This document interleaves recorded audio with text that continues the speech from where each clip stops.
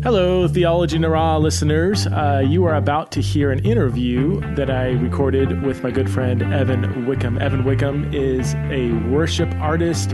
He is an accomplished musician. He is a pastor and a church planter. He's also, I would say, a theologian, even though he might deny that title. But you're going to hear us banter around about various issues in evangelicalism. You're going to hear us talk about the Benedict option, about the benefit that Sunday morning worship music has for discipleship.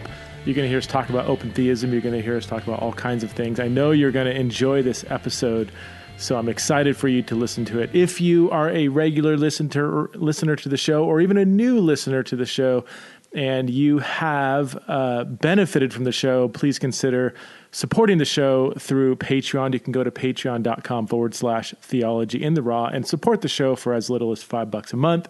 And in return, you get access to all kinds of premium content, including monthly podcasts that only my Patreon listeners can listen to.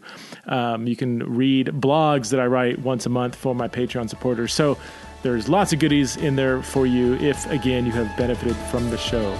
Without further ado, here is Evan Wickham. Shattered pieces, frayed and torn, a scattered people, a house divided, a love forlorn, a body breaking.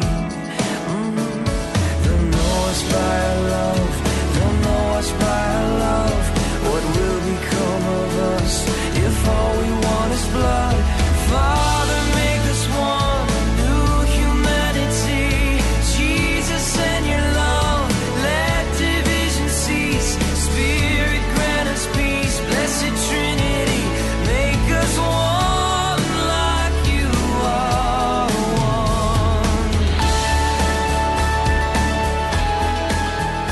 Welcome to another episode of Theology in the Raw. I am sitting here in my basement all alone, but my good friend Evan Wickham is down in San Diego.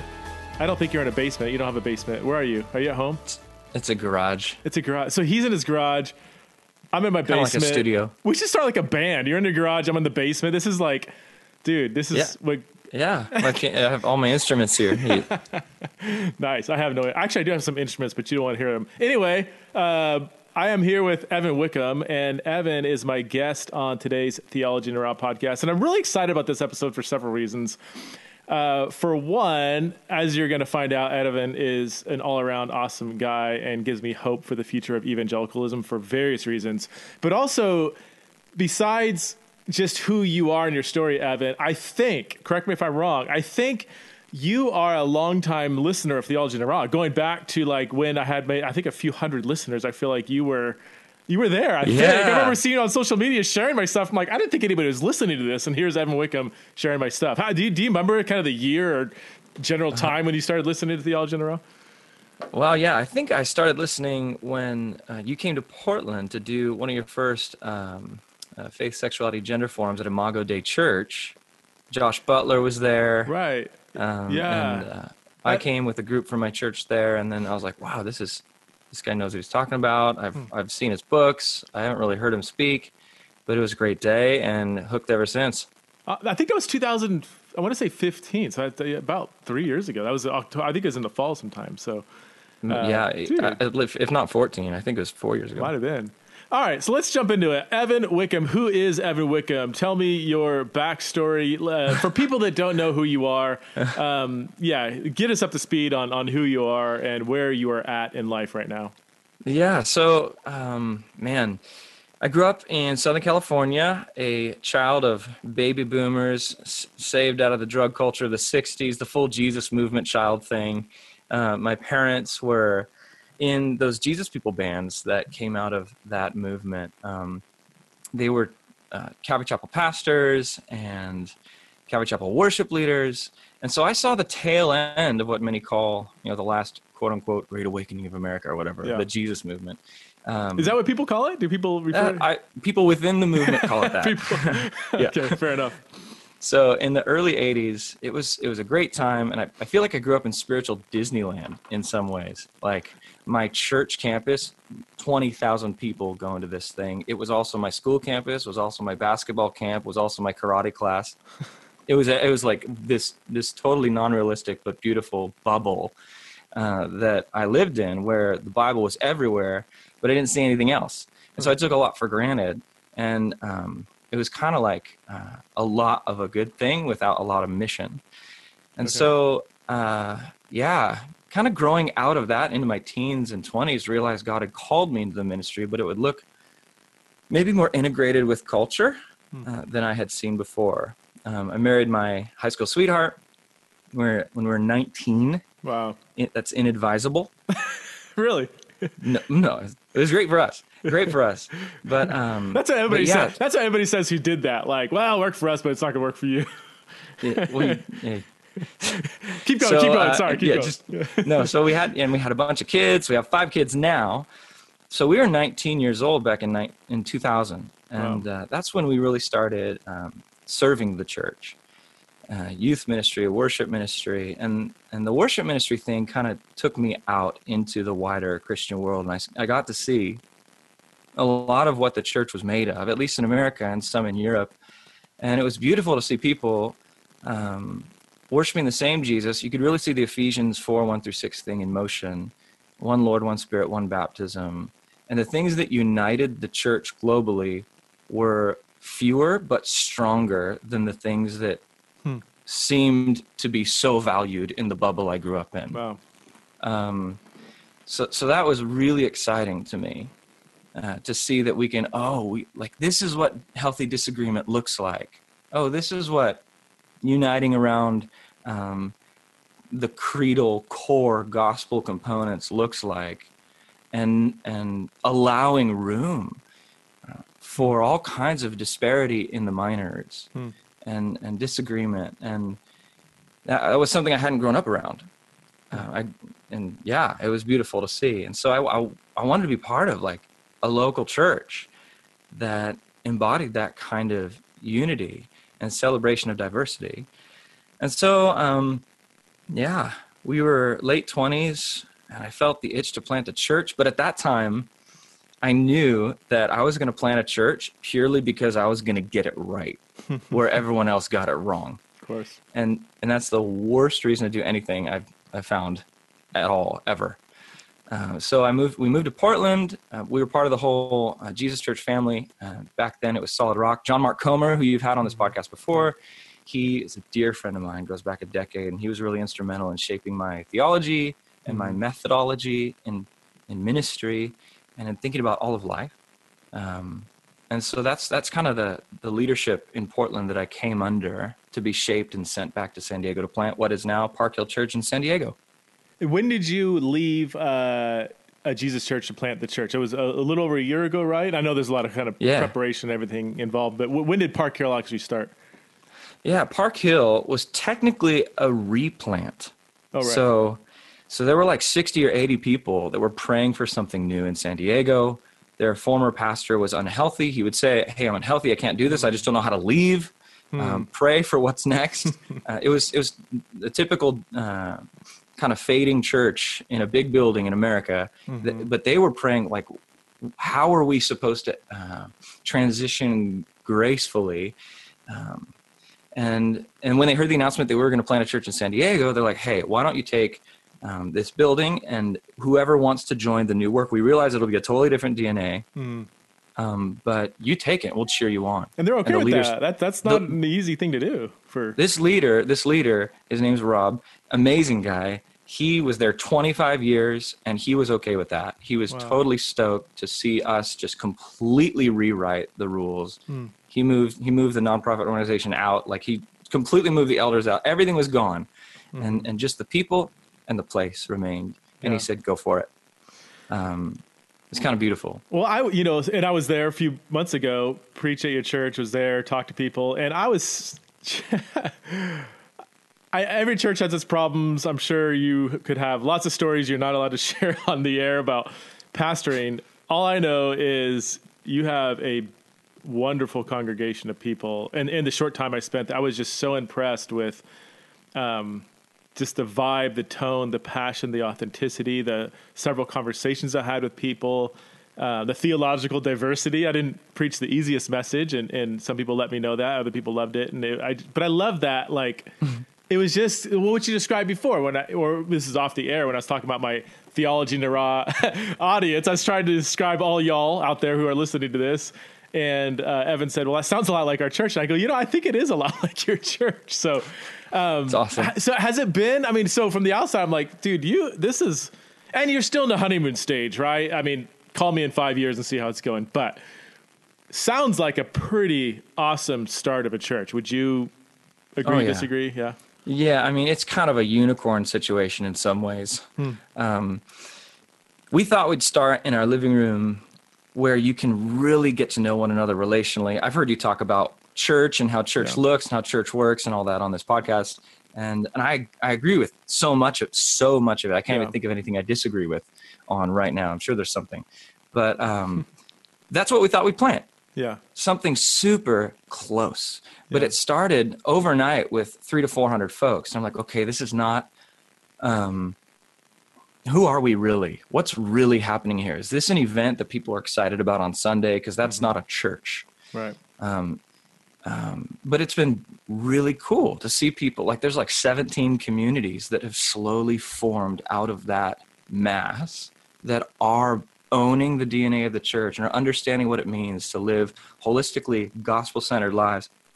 And yeah, it's a unicorn situation in that we are facing a lot of problems now that are a product of healthy church life. Right. And a product of, more people around than you actually know.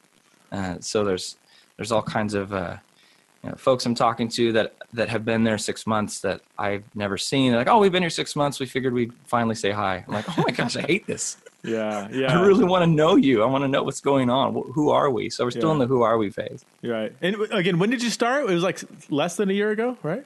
Yeah, we officially launched on Christmas Eve 2017. Wow. Oh my God. Yeah, we've been building up on Sundays through the summer before that, but okay. The official launch. Now, so let me go back a little bit in your story. You've been a worship leader for a number of years, still are. You've been a pastor, now church planner. You also, and you're not going to like the title, I'm sure, but you're a theologian, right? I mean, on some level, you may say, well, I'm not like an academic professor, but you have an incredible theological mind. I mean, and you think on a very, very high level. You read a ton of stuff. You have a seminary, a master's degree in theology. Can you just maybe go back and describe your theological journey? What makes you tick theologically? What are the things that gets you going? What are some things maybe you've changed your mind on, or if, as I like to say, progressed more toward the Bible on, rather than drifting away, Well, first of all, I'm in the last semester of my master's degree right now. Oh, you're still there? Okay. Yeah. So I get that degree after this fall. Okay. But so what have I changed on theologically? That's good. Well, I grew up in an environment where, late great planet Earth, doom and gloom, have your newspaper open with your Bible next to it and just kind of count the days every New Year's Eve because white knuckle it to the rapture, y'all, or whatever. I wish that was an overstatement. I'm laughing because it's like people are like, no, that's a caricature. I'm like, no, that's pretty. Yeah. And an urgency about Jesus' return should always mark the church, obviously. Like, we live in light of the imminent return of our Messiah. But when when it's almost fearful in the way that it drives the sermons and it drives the week in and week out, I think you lose sight of the mission in your city and the fact that there are people that are like 12, 13 years old in your city that we need to start training for, like, when they're leading the church. Okay. So, like, if Christ is coming back and it's going to be fearful, then why train the 12-year-olds? Why train the 13-year-olds? That was kind of the ethos in some ways as we grew up. But, I don't know. I definitely have shifted on violence. That's a big one. I think one of the hallmarks of what it means to follow Jesus is an acceptance of our role to be lambs led to the slaughter. And that has all kinds of implications for how we unite with one another and how we view our enemies and how we view our nation. That's probably the biggest one, and how that trickles down into pastoral ministry is super. I've noticed this. I thought that growing up in 17 years of ministry before I was a lead pastor, I thought that I had understood what it meant to lead people gently into new ways of thinking. Yeah. But now that I'm leading a church, I'm barely scratching the surface about what it means to lead people gently into new ways of thinking. So with the violence question, and as you rightly said, that's intertwined with patriotism, nationalism, syncretism, and it's just a whole web of things we're trying to unravel. And I've experienced exactly what you said. It's hard to, and this is going to be an overstatement, but this is what I do in Theology and Raw just to make a point sometimes, is it's almost irrelevant what the Bible actually says. Like, you're not, like, to go and say, okay, let's do a Bible study to progress in our understanding.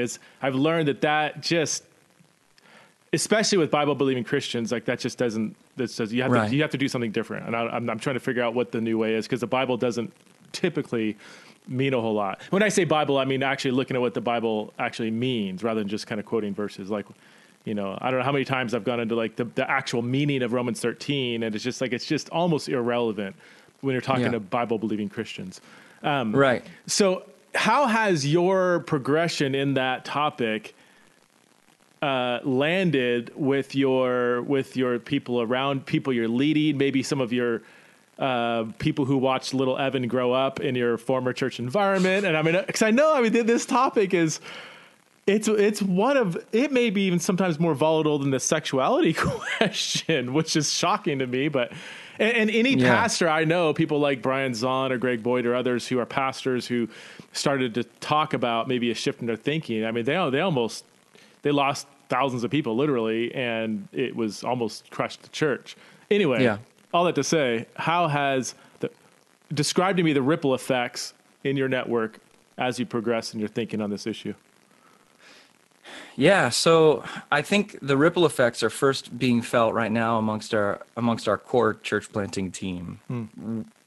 We don't have we have elders. We don't have elders that fully agree on this.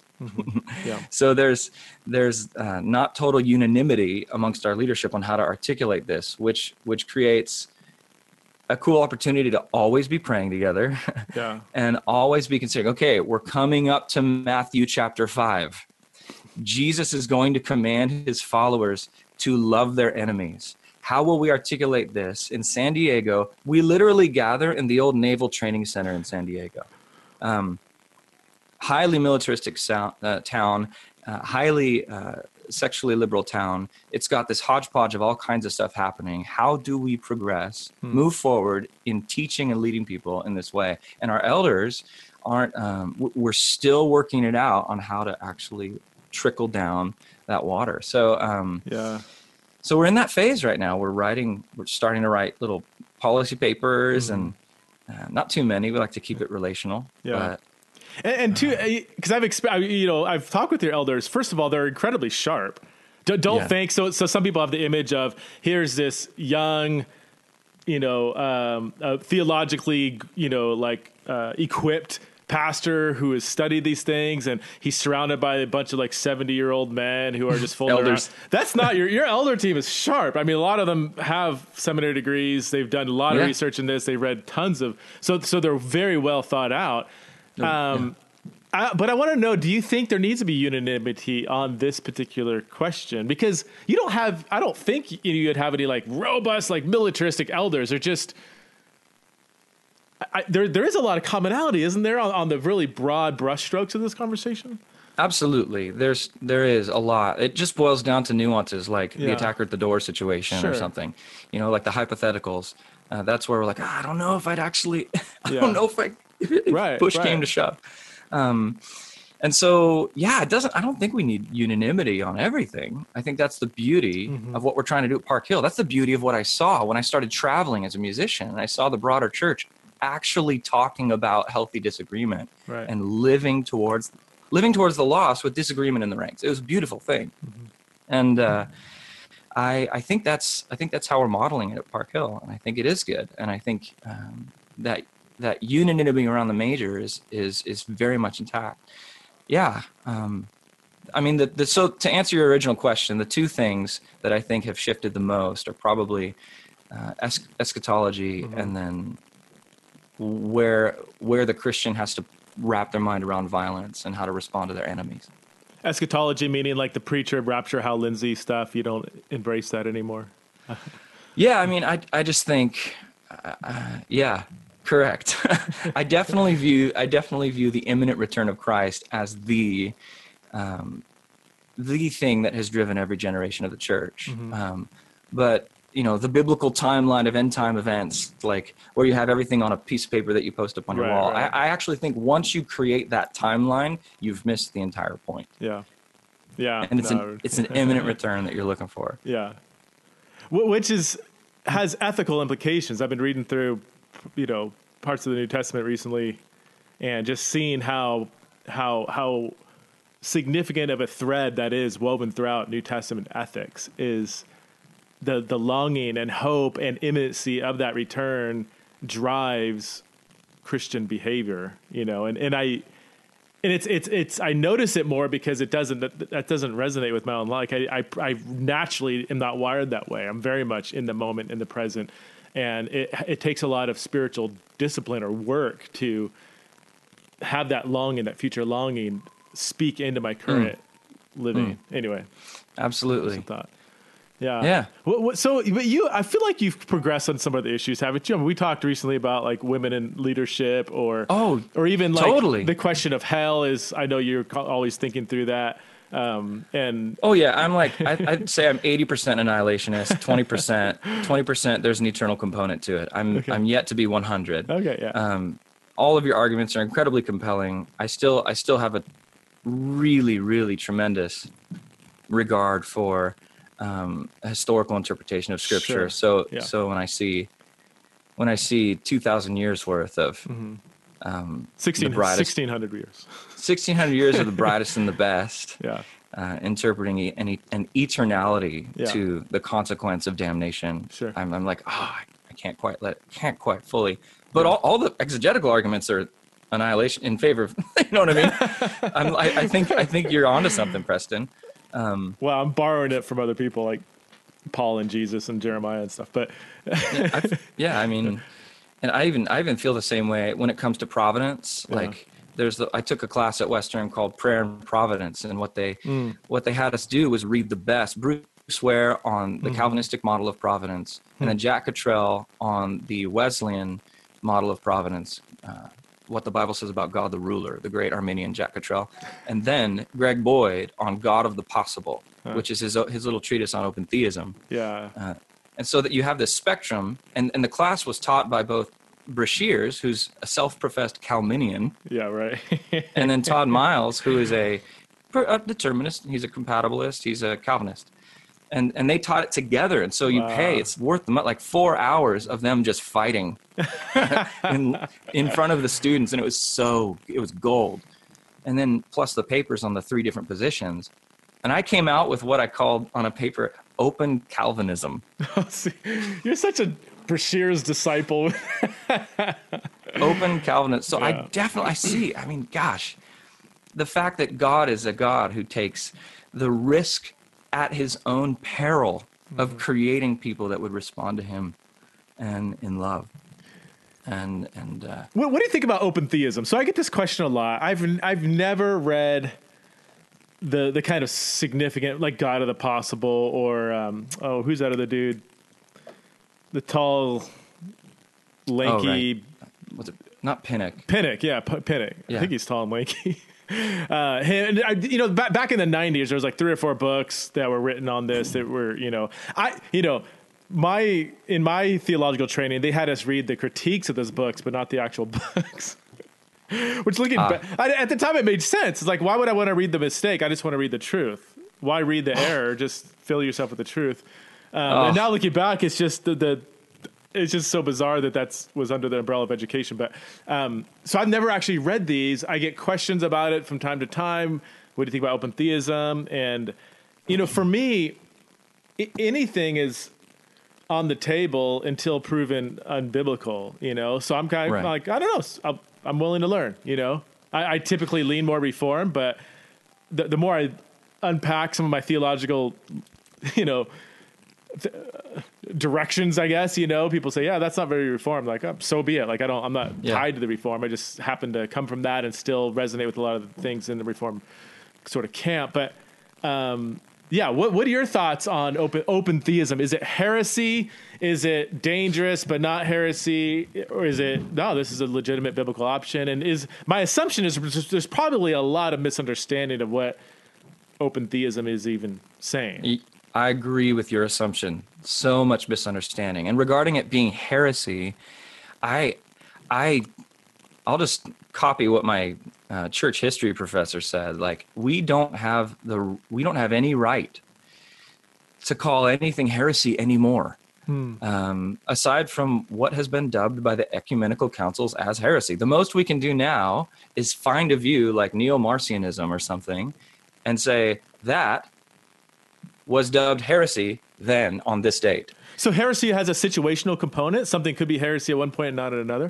I think so. That might be an inappropriate definition of heresy, but I totally think that heresy is something that has been.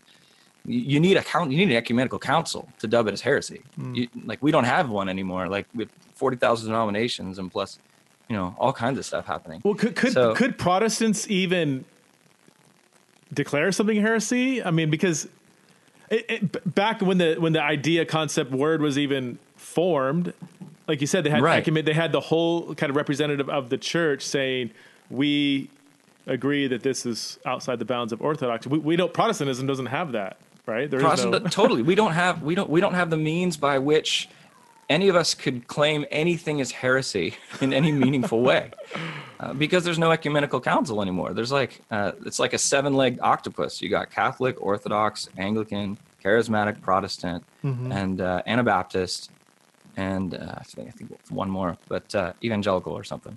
And if we get together, most we can do now is point back to a council. And open theism was not on the table back then, which to me is its biggest drawback. That open theism is so new in its articulation. And that obviously makes Christians scared, rightfully so. What about, I'm just thinking out loud here, I could be speaking completely beyond what I know, wouldn't be the first time. Pelagius, I mean, would he have held to certain views and promoted certain views that could be sort of correlated broadly with open theism? Could somebody say, well, because Pelagius's views were deemed outside the bounds of orthodoxy, therefore that's close enough to what we now call open theism? Would that be at all, has that been argued? Or? I would have to know more about Pelagius's views on the nature of the future. Okay. Because open theism is really, as it's articulated by Boyd, open theism is a claim about the nature of the future and less about the nature of God himself. The future in open theism doesn't exist. It doesn't exist. And so God is omniscient. He knows everything. He knows everything in existence. And since the future doesn't exist, it's not that he can't know it. It's that it can't be known. That's an oxymoron. And so God is totally in sequence with us. What about God being outside of time? I know we always say that and assume it. Is that even a thing? I mean, and I'm not like a Boyd specialist or anything. I did spend a week with him and a bunch of guys in Carmel a couple months ago. And it was a great time. It was fun kicking things around, disagreeing together, agreeing together where we could agree. But his next big book, Boyd's next big book, is how that God outside of time idea was one of the biggest, he argues, probably the biggest mistake in global philosophy. Oh my word! Going back to Aquinas in human history, really the biggest. Yes. So it doesn't really predate Aquinas. That'd be huge. Well, no, Aquinas Christianized it. Before that, it was this whole, this Greco-Roman philosophical thing that has wrecked us. Oh my word! Yeah. So he's gonna make people mad, basically. I'm trying to get Boyd on the podcast. I reached out to him on Twitter and he hasn't responded. We'll see. He's a great hang. Yeah, it seems like it. I love it. I mean, his stuff on nonviolence is so biblically compelling.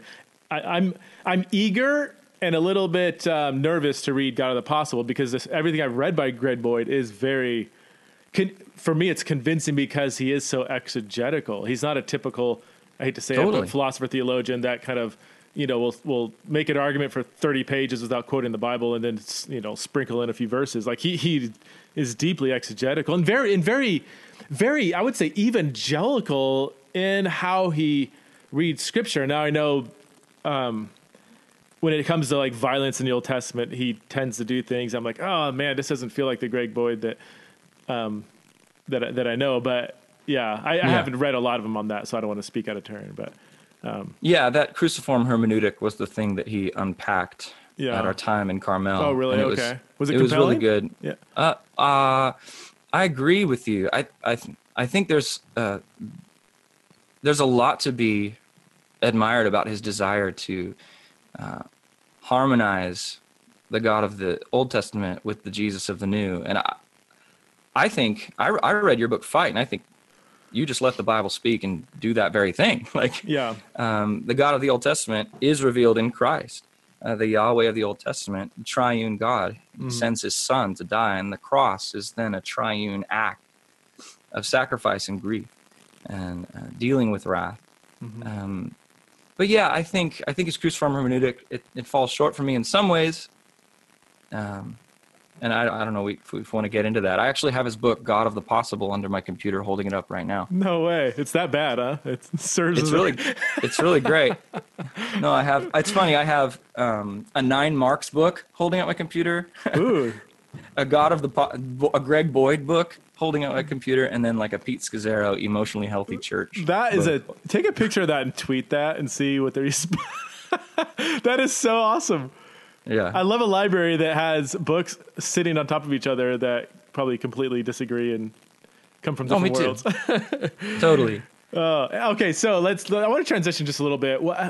When you think just broadly about the state of American evangelicalism, are you excited, discouraged, hopeful? Let's just go with those 3. And then also, like, along those lines, where do you see the American evangelical church in 5, 10, 15 years? I mean, there's so much. From my vantage, it just seems like so much is escalating. It's like a simmering pot. The polarization in the sort of Obama/Trump era, these 2 kind of violent swings in political leadership, which is tied to culture, which is tied to the church, whether they like it or not. I mean, there's so much going on. And I know I'm very close to the topic, but just the conversation about sexuality is just getting more and more heated and more just like go our separate ways kind of thing. So that would be, I see a lot of volatility going on. But also when I visit a lot of local churches, I'm like, it's so exciting to see what God's doing among these people. And there's a vibrancy so I don't know. I have this weird kind of like, I could be very pessimistic depending on how I look at everything, or I could be very optimistic.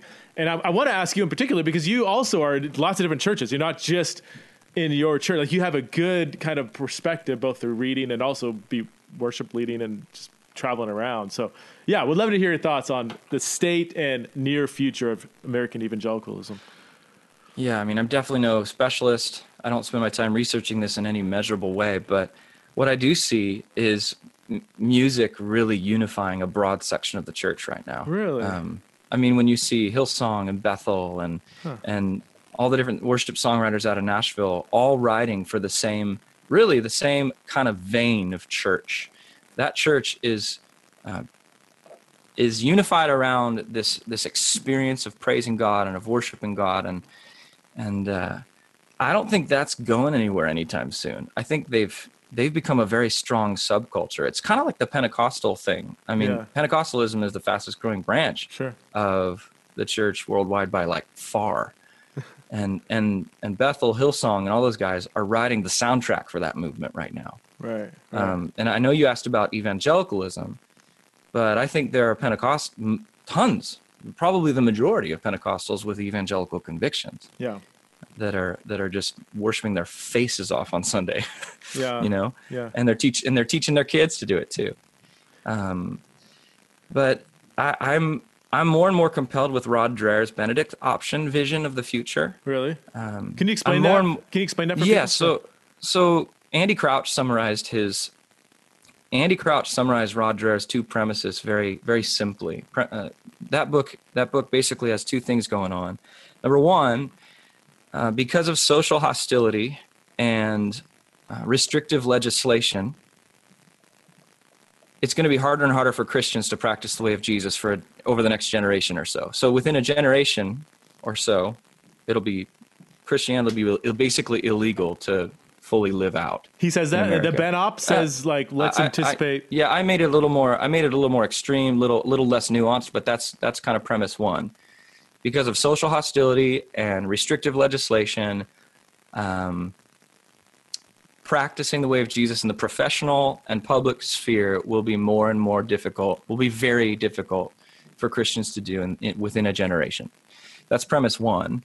And premise two is because of meager, anemic discipleship pathways that the church has offered people, we've created a cancer from the inside out, which makes legal restrictions all the easier to cave into later on. So social pressure from the outside, discipleship anemia from the inside means within a generation or so, we're looking at a whole different Christianity in America, and Jesus's Matthew 10 warnings of persecution will finally mean something for Americans. I got tons of thoughts, questions, pushbacks, and agreements on all of that. I want to go back because in light of what you just said, if we go back to the sort of excitement about the worship movement happening, this is where I kind of see a tension. Like I've been in environments all my life, really, where this is going to sound more negative than I mean it. It's just the first term that came to mind. But the facade of worship energy happening does not match the vigor of discipleship happening Monday through Saturday. So because I see just everything you're saying about the Ben Op and everything kind of going down. I do have one pushback with that whole thing in a second, but the discipleship component, I see that across the board. I mean, we all know, biblical illiteracy is at an all-time rate in historic Christianity, even though access to the Bible's just, 1,000 translations in my pocket. It's crazy. That alone, it's like, okay, that's not but it is a component. Not even knowing the Bible does tend to lead to a non-biblical or unbiblical worldview. But you also have discipleship kind of crumbling. A church attendance keeps going down. So when I see all that, and yet the worship movement seems to be still just cranking it. I was in a church, a large church a while back, and they showed a video of kind of the night. They had some sort of worship gathering for youth. And there was probably, I would say, over 1,000, maybe 1,500 youth. Just the energy in that room was off the chart. Hands were in the air. It was, the emotional energy was great. And I did feel cynicism welling up saying, I know the state of discipleship among American youth and churches. I'm sorry, I'm watching this saying I'm not the least bit impressed with this. Not at all. Like anybody with good music and good kind of leadership can whip up that kind of friend. Like I'm more curious, like where are they going to be? Are they going to be among the 85% of 18-year-olds that have nothing to do with the church when they're 28, and what are we doing about that now? Because high energy worship or whatever, as authentic in me, I'm not even knocking it as a thing. I'm saying it doesn't reflect whether discipleship is actually happening. Is that a fair or is that overly harsh? And yeah.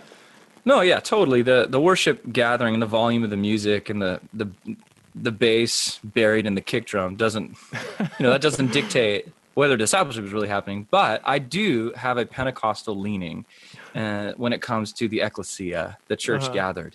A friend of mine, Nick Drake, he's a Pentecostal Anglican over in England, and he wrote a master's thesis. A Pentecostal Anglican. Actually, yeah, no, totally. that is happening in England. No, I've been in a church that would, yeah. Yeah, like Tim Hughes, Matt Redman, all Yeah, those oh, yeah, guys. yeah. Tim Hughes, my buddy, just planted Gas Street Church. Nick Drake is his worship pastor, one of them. And Nick wrote a paper for his master's thesis called "As Sermons Are to Protestants and Mass is to Catholics, Worship so is singing yeah. to charismatics."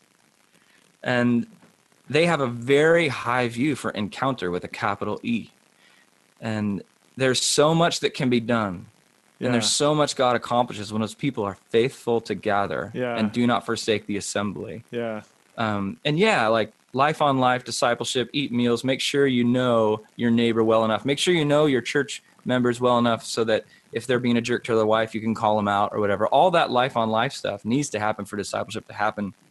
I don't think they would say otherwise. Yeah. I don't know if they're helping themselves out with that analogy, because I would say, where has Mass gotten the global Catholic Church in terms of obedience and discipleship? Where has sermons for the evangelical church alone, because we kind of mock that idea. Like, you can't just be preaching sermons and think that that's, I don't know, just...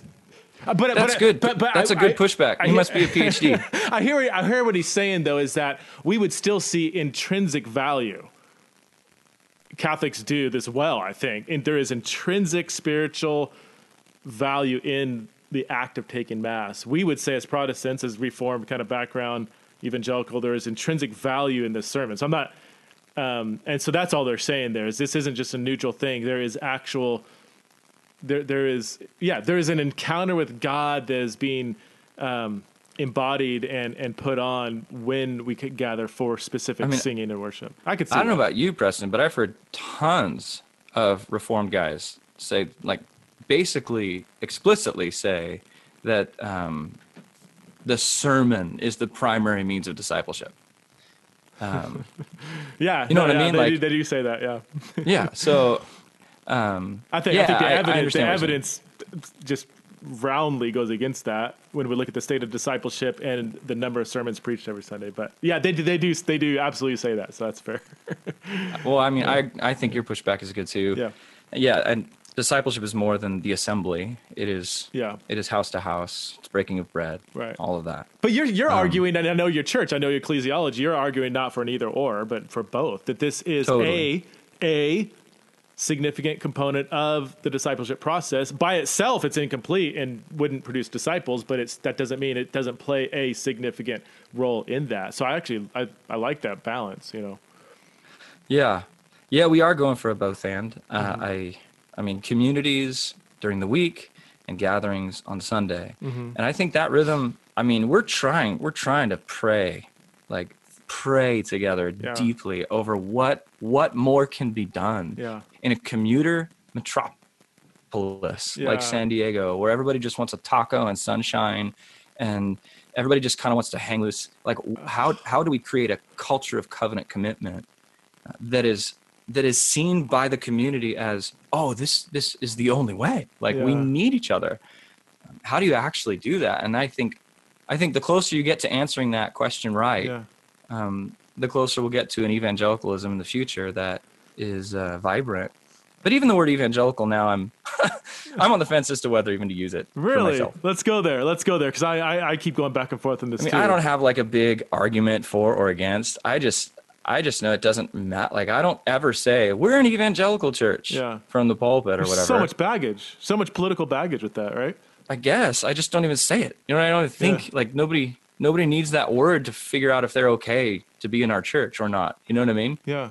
Like, we're Christians who believe in the authority of the Scripture and that the Spirit is alive and active, and and we just go through Acts 2:42 and. The entirety of the Scripture points to Jesus. There is nothing in the text of Scripture that God does not want to be as it is in the original autographs. Like I don't use all the buzzwords. I mean, evangelical, inerrancy, sovereignty, those words mean now more than they were designed to mean. They're battle words. And the term was forged, right, in the early 20th century, when you had a lot of branches of the Christian church just, going away from the authority of Scripture.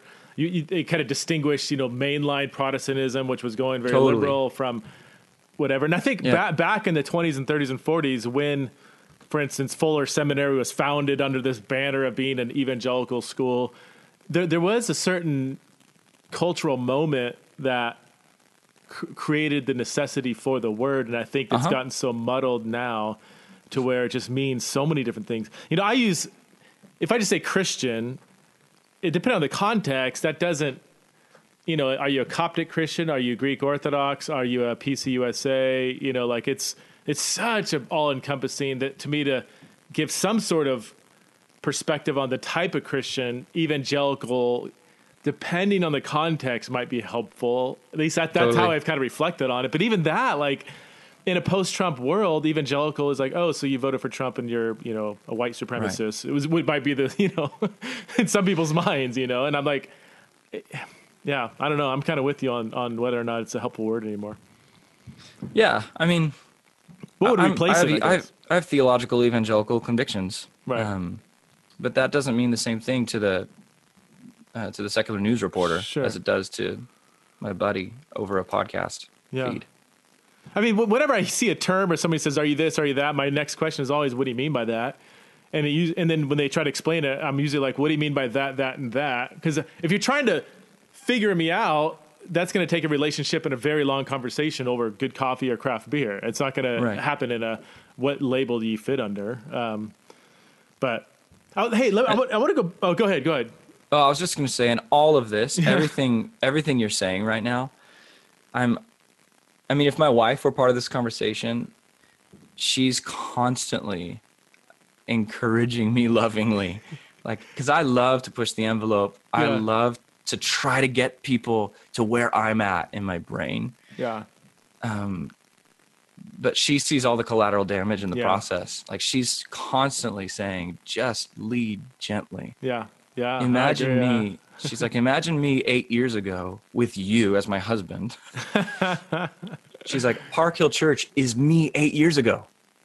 So lead them gently. Yeah. They haven't seen all the papers you've written and all the shifts you've made. And that's a good word. Well, your wife is so relational and she understands the way people are wired. And I could not agree more. I mean, I don't always do this. It depends on the forum too. There's certain avenues where I feel like I'm a bit more bold and maybe prophetic. But in a embodied pastoral ongoing environment like a church, I'm a big fan of baby steps, or of don't if the person is here and you think they need to be here, don't go here to here, like go here to here, and then maybe here, and then maybe reaffirm this. This is good too. Don't leave this. Like, what about this? Yeah. Well, I'm still biblical. Let's it takes a long process. Nobody is drop kicked into a new way of thinking, and then having the humility that, okay, they're here, you're here. Maybe you need to be here. Like maybe maybe we haven't arrived. I've had to do that. I've had to go back.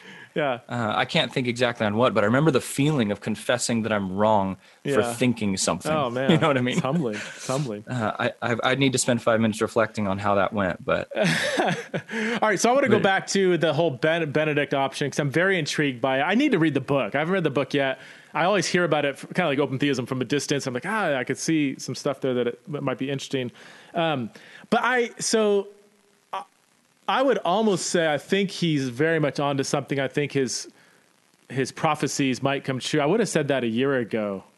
But in the last year, I've just, and maybe it's based on some of the people I'm reading, like Jonathan Haidt or Steven Pinker or even Jordan Peterson, listening to podcasts by Joe Rogan and others these are all political figures for the intellectual, political, non-Christian figures for the most part. But there seems to be a reaction against the so-called radical left by people who are on the left. Like Steven Pinker is a flaming liberal. I mean, when he talks about Christianity, it's just insulting, I mean, but he would say things that would, he's gotten tarred and feathered by the radical left. Here is one of the top 100 public intellectuals in the world today, taught at MIT, Harvard, Stanford, brilliant. I mean, the guy is just off the chart brilliant. I mean, this is my conservative. We always say flaming liberal, but he's so liberal. He's so liberal.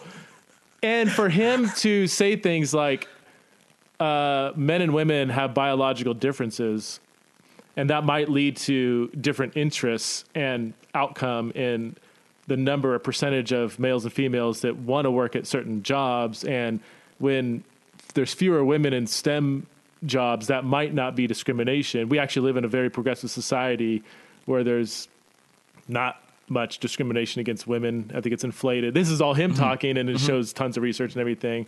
You know, he says racism and hate crimes, racially driven hate crimes, are at an all-time low in the history of the universe. Wow. Yeah. Oh, he gets killed for that. And it doesn't matter what facts he cites. And he's like, he's so liberal. So he's like, I'm not, this is just what the facts say. I'm not. So you take people like that, or Jonathan Haidt, or, I mean, Peterson's a whole different thing, but I mean, you have this massive like pushback against the radical left, a push towards free speech, freedom of religion, by, you know, people on the intellectual dark web, if you're familiar with that, who almost all of them would be liberals. So I don't know. I think there's this little swing saying, I think we're going too far, man. We are a nation of freedom and freedom of religion and freedom of, you know, being able to speak ideas that people disagree with. So I wonder if the extreme left will end up kind of cannibalizing itself so that we don't lead to, in 10 years, freedom of religion being threatened. I would love to hear your thoughts on that. Yeah. Yeah. I haven't heard Hyatt. I've seen quite a bit of Peterson. Yeah. I'm not like a fan, like a total man crush Peterson fan guy. Yeah. But I think he's balanced, and I think the way he critiques the circularity of the left is good. And I wonder if Rod Dreher would have written the same book had Peterson had done the Peterson thing 2 years before. Huh. Yeah. Because, I mean, Dreher is a little bit of an alarmist, but as Andy Crouch points out as he reviews Dreher, it's probably 50-50. He could go 50-50 on whether Dreher's alarmism is going to pan out. That's probably where I'd be at. Like, I wouldn't say no way. And a year ago, I would have said, like, oh, that's just the direction we're heading. But the last year has been a weird year, you know? Yeah, if you want to see the smartest, cleverest Benedict option review, just go to andycrouch.com and find his Benedict option review. It's literally just those two premises. The first premise, will the government make it hard for Christians to be Christians? And he says, percentage of Rod Dreher's book actually devoted to this claim, 20%. Percentage of the press coverage devoted to this claim, 80%. Oh, really? Okay. Percentage of social media buzz devoted to this point, 98%. Oh, so I didn't even know that. That's what the stigma around the book is.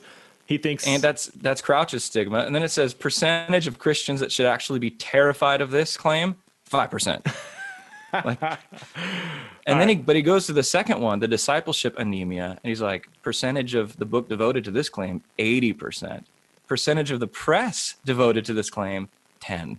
Wow, yeah. Percentage of social media interested in that claim, 2%. Yeah. And it's all rough estimates. But percentage of Christians that should be terrified that discipleship is shrinking, 100%. Don't you love Andy Crouch? I'm just so thankful for people like Andy Crouch and evangelicalism. There's a few voices like that I just like, oh, they're so thoughtful and he's a musician. Is he? He says he is. We haven't even talked about your music, bro. I mean, you're an amazing. So I want to go back to the worship thing real quick, because you had a kind of a high view of Sunday morning worship, but you, and I want to say this because you would never say this, but you are among, if not the best worship leaders I've ever experienced. And I say that so just for my audience, when you came up here, I had you come in and lead worship at an event here a couple years ago in Boise. And my kids, and I've told you this, who aren't, they weren't that like a passion for Jesus hadn't quite caught on yet. They're obedient. They're really good kids. My kids are good kids, and and now they're like full on hardcore disciples of Christ. It's amazing the last couple of years. But when you came up, my daughters were just floored. And it wasn't, see, they actually, and I hate to say it, but some of the popular worship movements, they get really cynical.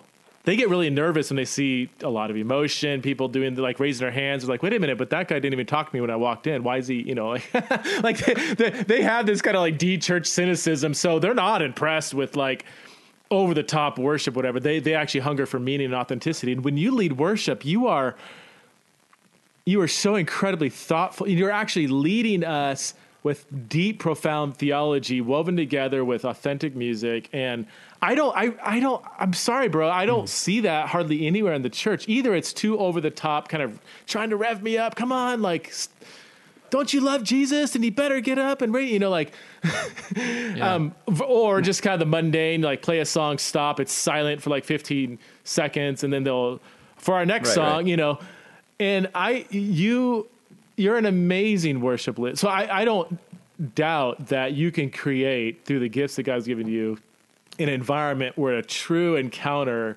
with the living Lord is made more possible. So all that to say, and again, you would never say this, and you may not even think this, but what the type of worship experience you're creating on Sunday morning doesn't exist, in my opinion, in 95% of churches around the country. Wow, man. Yeah. The check we talked about for you saying that is in the mail. I just sent the check. So it's good. It's off. Actually, I cashed you for that because I would never say that, but. And you shouldn't really, but it's from somebody who has a hard time with church worship. I've said this all the year. I really struggle with Christian worship. I hardly ever listen to Christian worship music. I'm tainted by the capitalism that lingers behind the scenes of the Christian music industry. I'm not a word Nazi kind of like picking apart, but I am kind of like typically not too impressed with the content that's being yada yada yada yada. That's okay. That's understandable.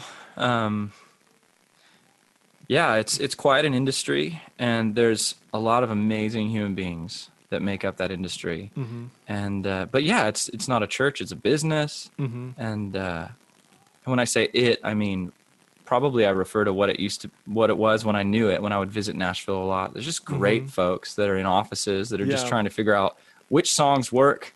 The big conversation was which songs work, which ones are going to catch.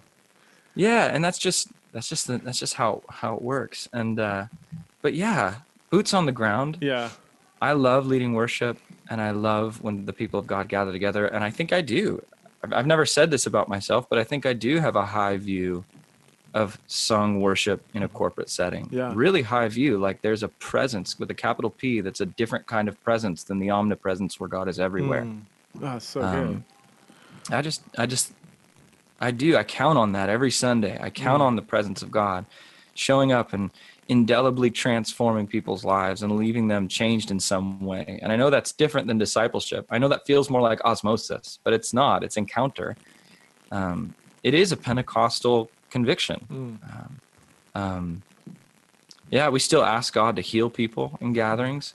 There have been a couple claims that he's healed, but I'm not like, empirically verifying those healings or anything. We just still ask. We just ask that he would continually heal people's minds and bodies. And we do it during worship. We have a time after the teaching every Sunday where we open up the tables, people get bread and cup, and we just ask the Holy Spirit to come and see what happens. And to me, you can get songs and sermons online. I mean, church needs to be more than songs and sermons. Yeah. The gathering specifically needs to be more than songs and sermons. We need an encounter with the living Christ. Mm-hmm. I don't think anyone, I don't know. I think Jesus saved me. I think an encounter with Jesus actually saved me. Not that I read the right Bible verse or that someone convinced me that I was wrong. I think it was an encounter with the living Christ. He came to me. And I think he comes to us in the gatherings. And there's a reason why Paul builds this whole argument in Ephesians for how the church should work. And then when he gets to chapter 5, he's like, all right, here's the brass tacks. Do not be drunk with wine, but be filled with the Spirit. And here's the first thing I want to tell you, Ephesus, that the Spirit-filled church does. Sing to one another, make melody in your hearts with songs, hymns, spiritual songs. He didn't want to leave any genres untouched. Like he lays them all out. So singing is the first sign of a healthy church, according to Paul. And his whole argument leads up to that in Ephesians 5. I got that from Tim Mackey. Okay.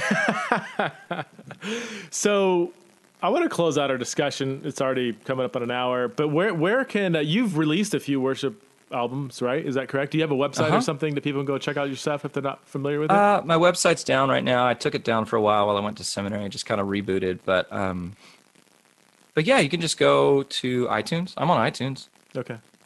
Evan Wickham, I guess. Evan Wickham, I guess.